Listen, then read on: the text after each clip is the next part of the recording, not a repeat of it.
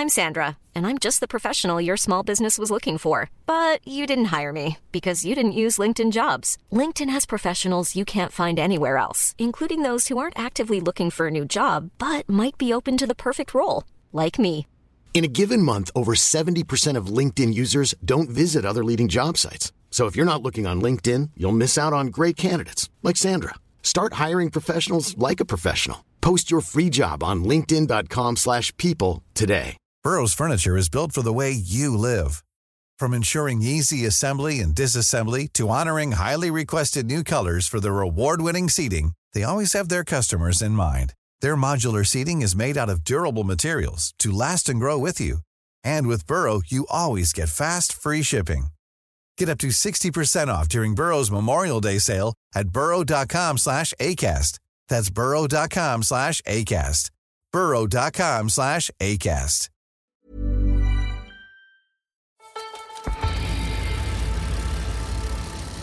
Hello and welcome to another episode of the Rouleur Tech Podcast. I am your host, Dan Cavallari. I am here in Colorado in the United States. And today we're talking about e-bikes. So wait, don't hang up. Don't stop the recording. E-bikes are fun. E-bikes are great. And here we're going to talk about why. Now, specifically, e-bikes in the commuting world have sort of already been embraced. But we talk about things like the e-road category or e-gravel category. And suddenly people kind of get up in arms a little bit, especially e-mountain bike. And so I wanted to talk a little bit about what are some of the applications of e-road bikes and e-gravel bikes. Why do these exist? Who are they for? And frankly, I would argue they're for anybody.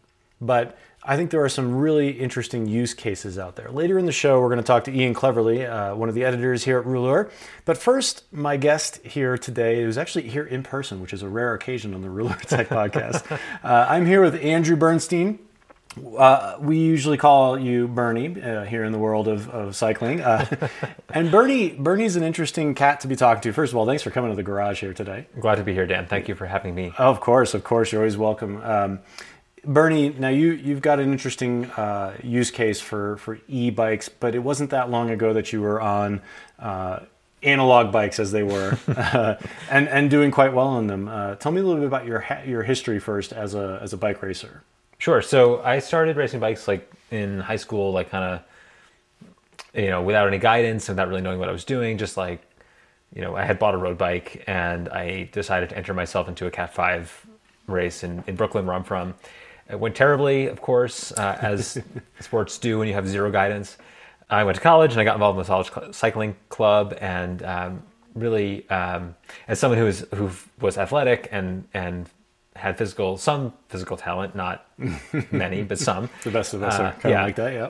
I immediately just became taken with the sport of road racing, and through college, kind of got better and better, and then once I graduated, I stuck with it and continued racing and mostly on the road, and then a little bit of cyclocross, and then moved to Pennsylvania in 2010 and was exposed to track racing for the first time, and it was the coolest thing I'd ever seen. It was like bike racing, but it was in a stadium, and there were spectators, and there was beer, and it was so fun. And so it was the end of the season, but I was immediately like, okay, next year I'm gonna get into track racing. I was Cat 2 on the road at that time, and I had to start over as a Cat 4. And it took me a year or two to work my way up, but I pretty quickly got to race in the elite fields. And I was at that level for a long time, and I got to race track nationals a couple times. I raced a lot of UCI C1s and C2s, and I raced, all those events are theoretically Olympic qualifying events. I was not ever in danger of going to the Olympics. But it was, for someone with, again, modest physical athletic talent, it was such an honor to be competing at that level.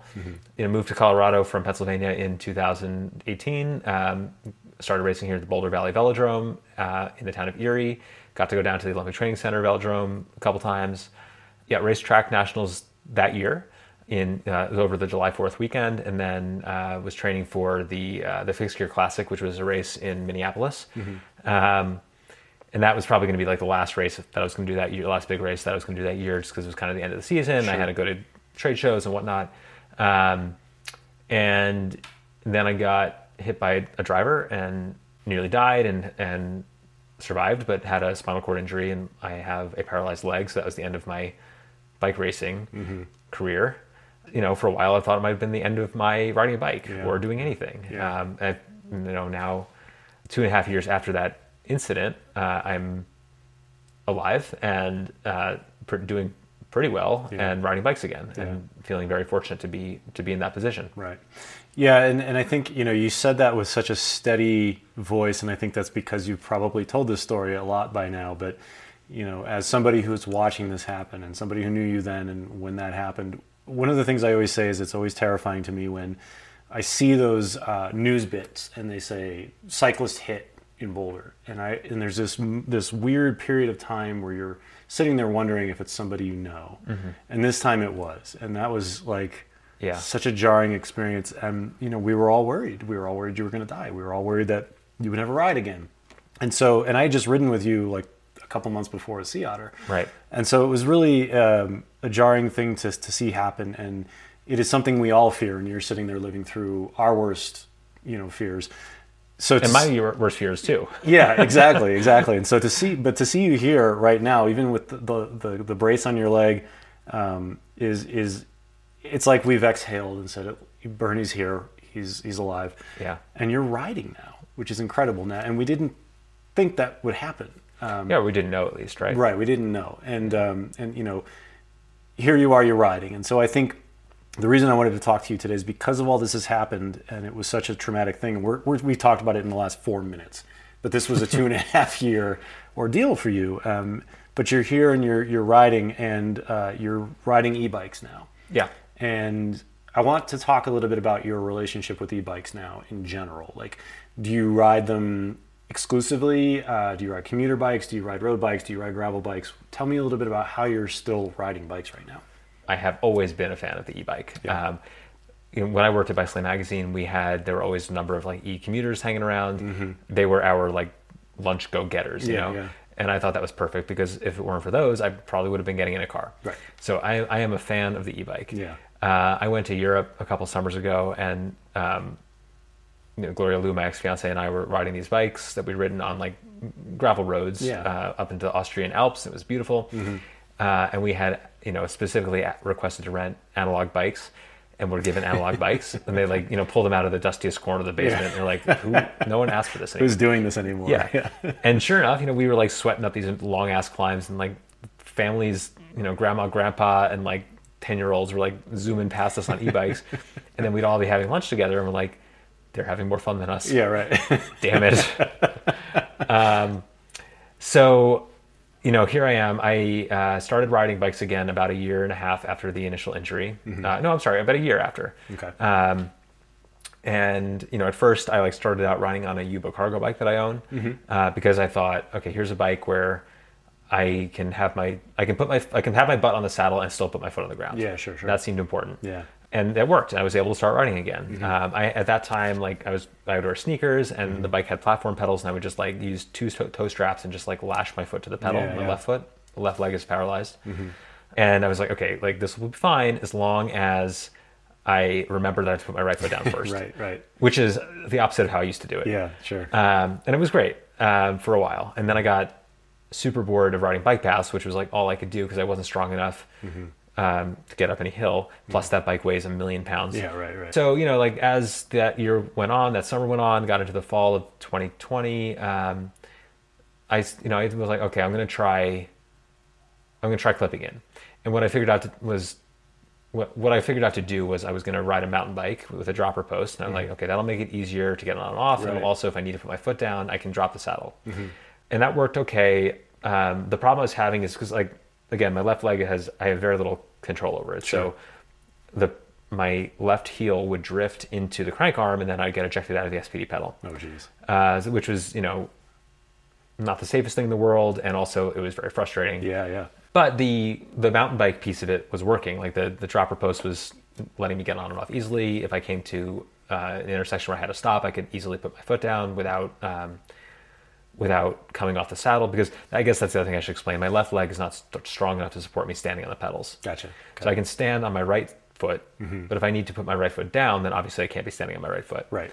That was good. And, with that bike, I was able to get a little bit more mobility. and a little bit more, much lighter bike. I was able to like start to ride up some inclines, but still just very gentle inclines. Sure. And frankly, it was getting boring a little bit.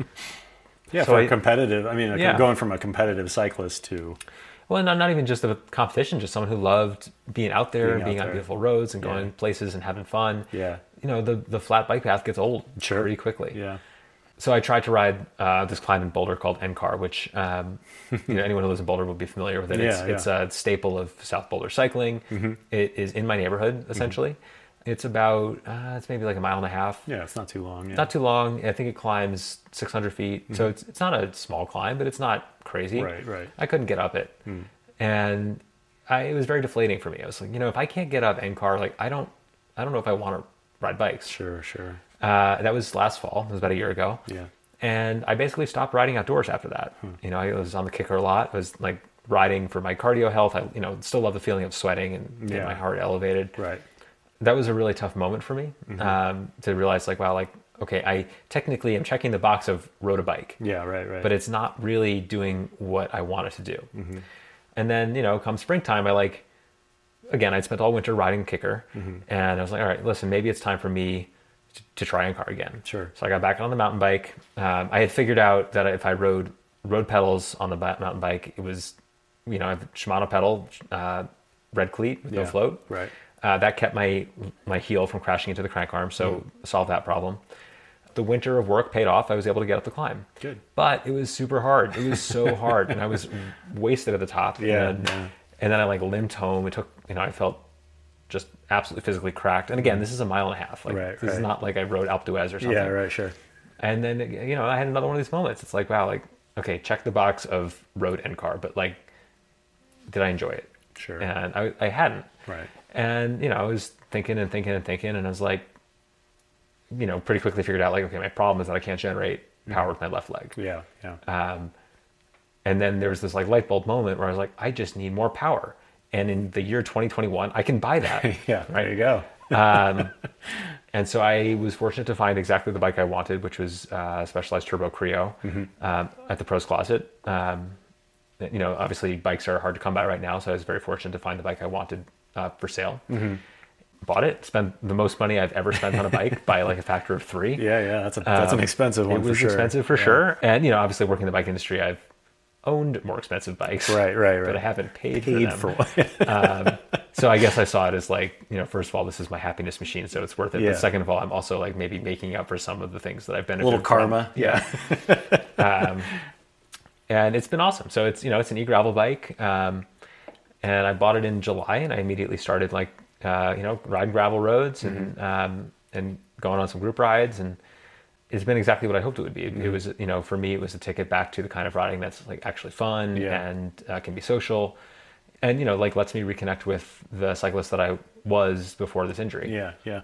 And that's actually my next question is, going from being a competitive cyclist to not being able to ride up NCAR, which is, like you said, a fairly mellow climb, is incredibly disheartening to the point where you wanted to give up on this thing that had brought you so much joy over the years. Did it take a lot of reframing once you got the e-bike to sort of say, okay, I don't have to suffer to enjoy bikes. I can enjoy bikes for just enjoying bikes. We like to sometimes romanticize suffering. Yeah. I think that's kind of bullshit, personally. Like, okay, so you do intervals and they are hard. Yeah. Or you do a race and it is hard. Yeah. Are you really suffering? I would say no. I would say like you're pushing yourself, you are learning to like go within yourself and like come out with something challenging. Like we all choose to do this, right? So I don't really think it's actually suffering. Sure. At any point you can in say, the truest sense of that word, yeah. Yes. Right. And also like especially I will, say as a track racer, I had pretty much given up on the kind of suffering that sometimes you are forced to endure. Like you get stuck in a surprise rainstorm or something like that, sure. where you weren't expecting it to snow and suddenly it's snowing. Like track racers, we prefer perfect conditions. Sure. I was quick to like ride indoors. So I guess like to really get to what you're trying to ask me, I think is like, I still push myself hard to ride the e-bike. What it does for me is like, it lets me go from pushing myself really hard to barely make it up this small climb in my neighborhood to being able to push myself and get on top of a really cool gravel ride or gravel climb that has an amazing view. Yeah. It lets me keep up with, friends that I wouldn't otherwise be able to like ride with at a pace that was comfortable for everybody. Sure. I don't know. It's probably less than I was putting forth when I was really training at the high end. Sure. But it's still hard. It's still hard for me. Like it's not like I don't have a bike with a throttle. I'm not just out there riding like a small motorcycle. Yeah, right? yeah. I'm pedaling and working hard to keep up with people, and or working hard to get my heart rate up. But what it does is it kind of opens up a lot of terrain to me, and it lets me go places that I wouldn't be able to get under my own power right now. I laugh. I have a friend that I ride with pretty regularly who, her mindset is like, oh, I'm always slowing Bernie down. And in reality, like I'm always like turning the motor up to keep up with her. And, if it weren't for that motor, I would be dropped. Sure. Yeah. So that's what it is. It doesn't like make cycling easy. Yeah. It just makes cycling, faster, literally faster. Right. So I suspect I already know the answer to this question, at least to an extent, but you mentioned before that you were already a fan of e-bikes before the accident and before all of this happened. But I have a question specifically about e-road and e-gravel. Like, you had the Yuba, you liked the lunch run with your e-bike. If you hadn't had this experience, do you think you would have embraced e-road and e-gravel specifically? Like, would it be something that, as somebody who was racing and doing all these other things and was, you could power yourself with both legs, do you think you would have had that draw to e-road and e-gravel, or? Probably not at this stage for myself. I think, had this crash not happened, I think I was still like kind of winding down my bike racing, I use the word career. It's not, it's never my job, so it's not really a career, but whatever. I was, I don't think I was going to really be able to like step away from it fully, but I was trying to think about like, okay, like could I be a masters racer? Could I, chill out so I'm not training quite so much? Right. But I think I had it in my head that I always wanted to maintain enough fitness that I could, show up on the group ride and keep up and like do a big road ride and have a good time doing it. I didn't have it in my head that I was going to let myself like lose all my fitness and require a motor to do those things. Yeah, right. That said, I think, I was increasingly becoming an advocate of it for like someone like my dad, who he is a lifelong cyclist. He is the person who got me into cycling. He loves riding his bike. But for him, a big ride is 12 miles. And I think if he had an e-bike of some kind, like maybe he would enjoy a 25-mile ride. Yeah, right. So I don't know if it's something that I wanted for me so much as something I think might be. I was just more aware of the benefits for other kinds of cyclists. Yeah. Bernie, thank you so much for sharing your experience. It's enlightening to see the different applications of e-bikes for people who are in special circumstances, but really there's also plenty of applications for everyday riders like me and like Ian Cleverly, who we're going to talk to after the break here. Bernie, thanks for joining me today. And for those of you listening, we're going to take a quick break. And then when we come back, I'm going to be on the line with Ian Cleverly all the way in England. And we're going to talk about his relationship with e-bikes as he had some in for testing recently and has developed sort of a unique relationship with them. We'll be right back. Why, hello there. Podcast interruption alert, but I will only take a few short moments to say that if you're enjoying this podcast, you will love the regular magazine. So if you're not a reader already, then you can subscribe at rouleur.cc for as little as £6 per month.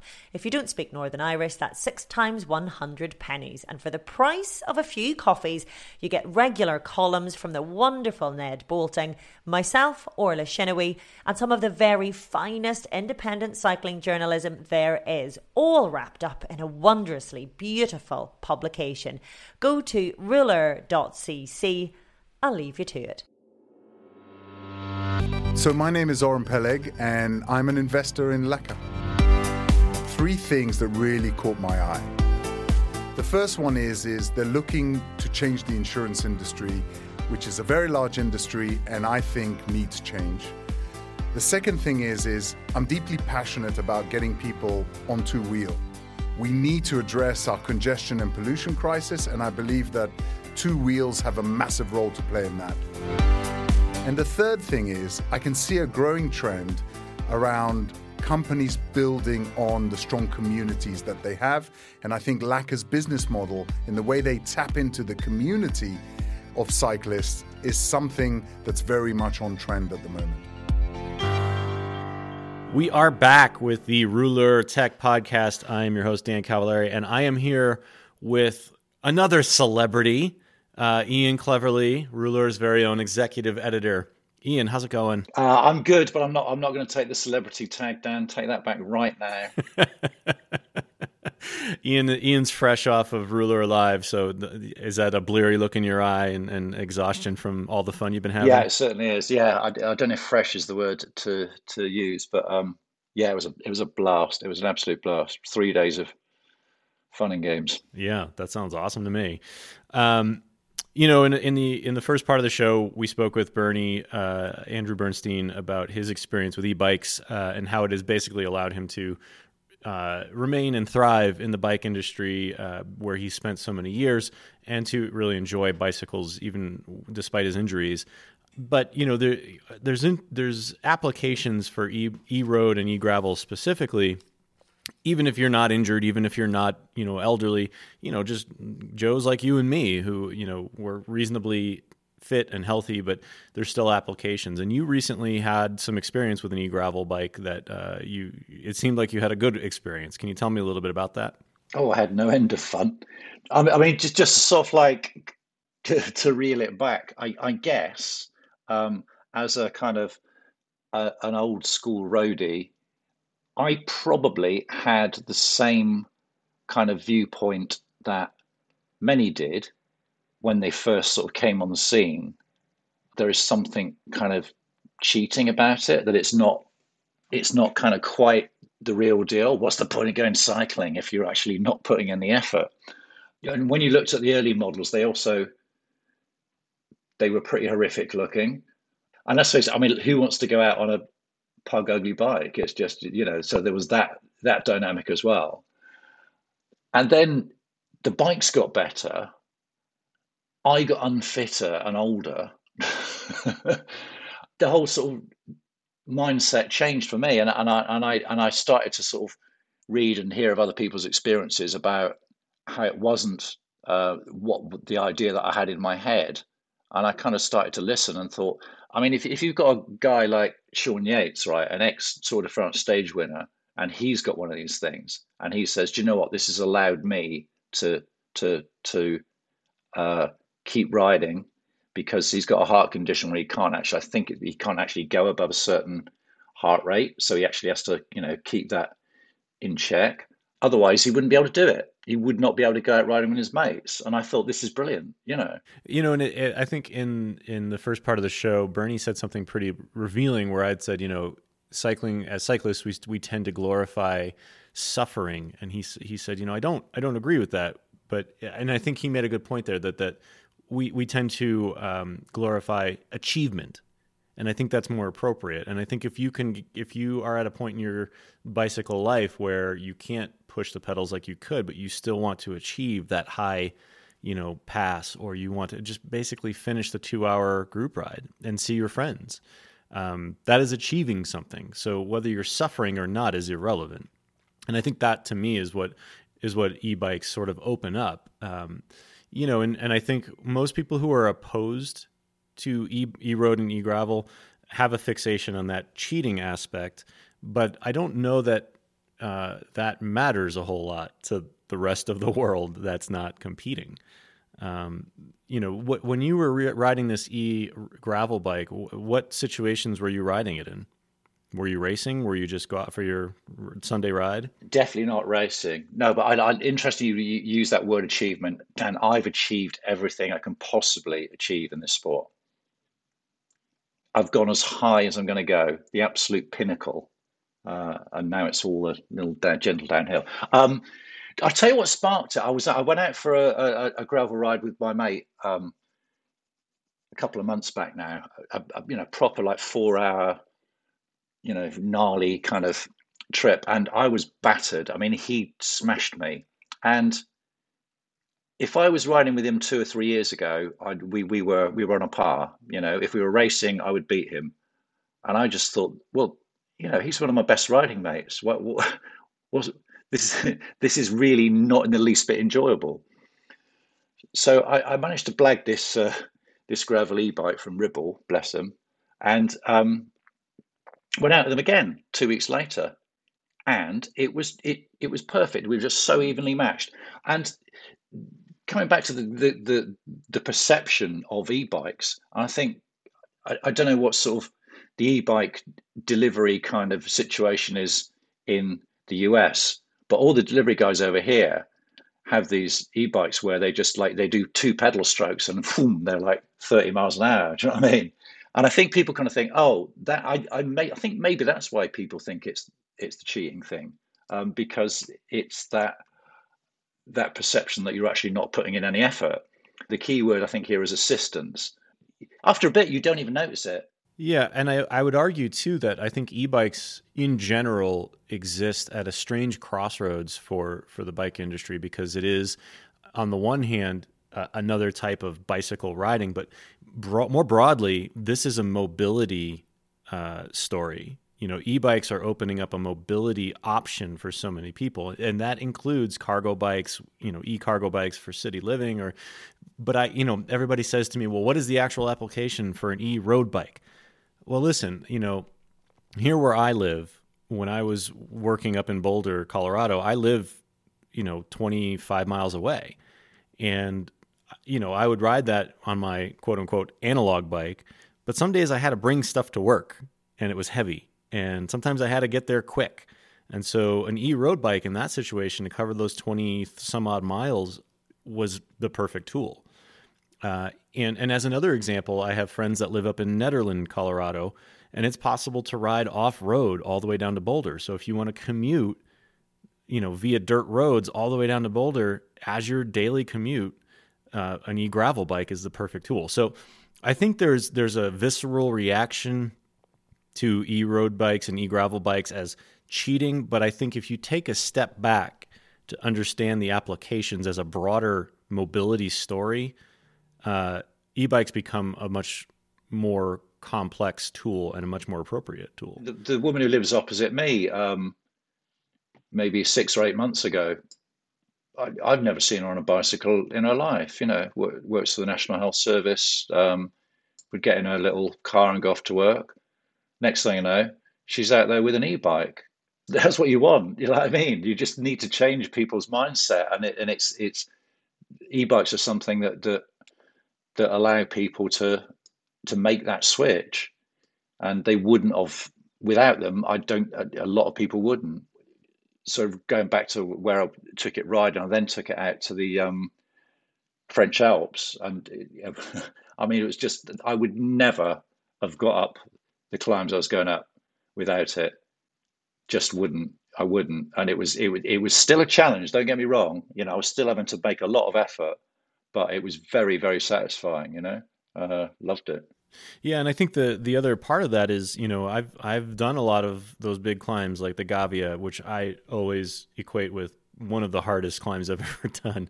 And it was, I'm glad I accomplished it. I'm glad I got to the top on a bike without a motor. But I also think about, okay, if I went back and I was on vacation with my family and wanted to get those grand views and be at the top and not be exhausted for it so that I can enjoy the experience, I mean, I would have no problem hopping on an e-road bike for that. Would I also still love to climb up, without just under my own power? Absolutely. But I don't think we need to limit the way people enjoy bicycles. And I think that's what a lot of the conversation comes down to with e-bikes is there's the people who are discovering these e-bikes and finding a new way to enjoy getting around and enjoying the sport. And there's others who maybe have never even thrown a leg over an e-bike saying, oh yeah, you shouldn't do it because it's cheating. Well, why would you limit somebody's ability to have fun? It doesn't jive with me. I don't understand that. So, I mean, my experience with e-bikes has been every single one I have ridden has been just so much fun. Just so much fun. It's like you can't not smile. Absolutely, and that's what bikes are first and foremost, isn't it? When you strip everything back and come back to it, fun. If you're not having fun, then why bother? I mean, the only kind of sticking point is, at what point do you stop the old sort of N+1 scenario? It's like, how many more bikes do I need? But I tell you, this kind of sparked when I was away on holiday with my wife in Italy. I came back, and on the way back, I said to her, "Let's get rid of the car." And we've had this conversation before, and I said, "Oh no, I need it for work, and I need it for this." Do you know what? It's been sitting outside there for 2 years. It's only been to the supermarket and back. We don't need it. We don't need it. So now I've got to decide, what kind of e-bike do I want? There you go. You could buy a few with what you'd probably sell your car for. Do I buy the gravel bike, or do I buy a cargo bike, or I don't know. But it's an interesting conundrum to have, isn't it? The amount of money I'm saving getting rid of that car. I'll tell you what. I mean, I'm in the same boat, and I live in suburbia, and it's not easy to get to anything useful, but I could still get to anything. I can still get to the grocery store easily enough with an e-bike. And my truck, like you, has been just sitting in the driveway most of the time. So, people talk about the high cost of e-bikes, and I say, well, have you looked at the price of cars lately? And if you can replace your car with an e-bike, which in the U.S., that's not possible for most people. I'll be completely honest, our infrastructure is just not set up for that. But there are people who can. And so I think the price, when you balk at a $5,500 e-bike, but you're also willing to walk in and spend $45,000 on a SUV, that math, I think you need to re-examine that math a little bit. But you're in a place where that mobility option is totally ready for you, right? You can get rid of that car and get an e-bike and get a cargo bike, and there's your grocery store run. Totally can. As soon as we finish recording, I'm straight on Facebook Marketplace. The Skoda is gone. Somebody's going to get a sweet deal on a Skoda today. I hope nobody holds me to that, but I'm seriously thinking about that. And I think that would make a great article. I think you should write about it if you do. I mean, there's a lot to be learned in that type of transition, because I think a lot of people do want to do exactly that, but are afraid to. So, Ian, you could be their bike savior. Okay, let's do that. I am your new leader. Woo! Ian, thanks for spending some time today. Can you give the fans at home, where can they reach you and Rouleur on social media? I am, don't know what I am on Twitter. Ian Cleverly, I think. You can always go to rouleur.cc and have a shout out there. Oh yeah, I'll get loads of people holding me to that selling the car thing, won't I? I know it, but yeah, that's fine. That's fine. I just good to keep focused. And if anybody wants to read about my crazy e-bike experience, it's not so crazy. My e-bike experience, it's in the current issue right now. And you can, of course, I did confirm you are Ian Cleverly on Twitter, and yes, and of course you can reach Rouleur Magazine at Rouleur Magazine on social media, and I am also on social media at Brown Tie Dan. And I'm always excited to hear from you about this podcast episode or any of the tech podcasts that we've done so far for Rouleur. Please do reach out.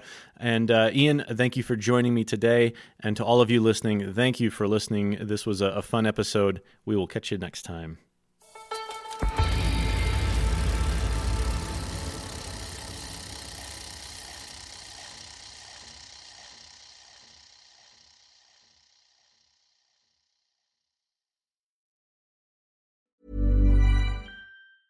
Mom deserves the best, and there's no better place to shop for Mother's Day than Whole Foods Market. They're your destination for unbeatable savings, from premium gifts to show-stopping flowers and irresistible desserts. Start by saving 33% with Prime on all body care and candles. Then get a 15-stem bunch of tulips for just $9.99 each with Prime. Round out Mom's menu with festive rosé, irresistible berry chantilly cake, and more special treats. Come celebrate Mother's Day at Whole Foods Market. Planning for your next trip? Elevate your travel style with Quince. Quince has all the jet-setting essentials you'll want for your next getaway, like European linen, premium luggage options, buttery soft Italian leather bags, and so much more. And is all priced at 50 to 80% less than similar brands. Plus, Quince only works with factories that use safe and ethical manufacturing practices. Pack your bags with high-quality essentials you'll be wearing for vacations to come with Quince. Go to quince.com/pack for free shipping and 365-day returns.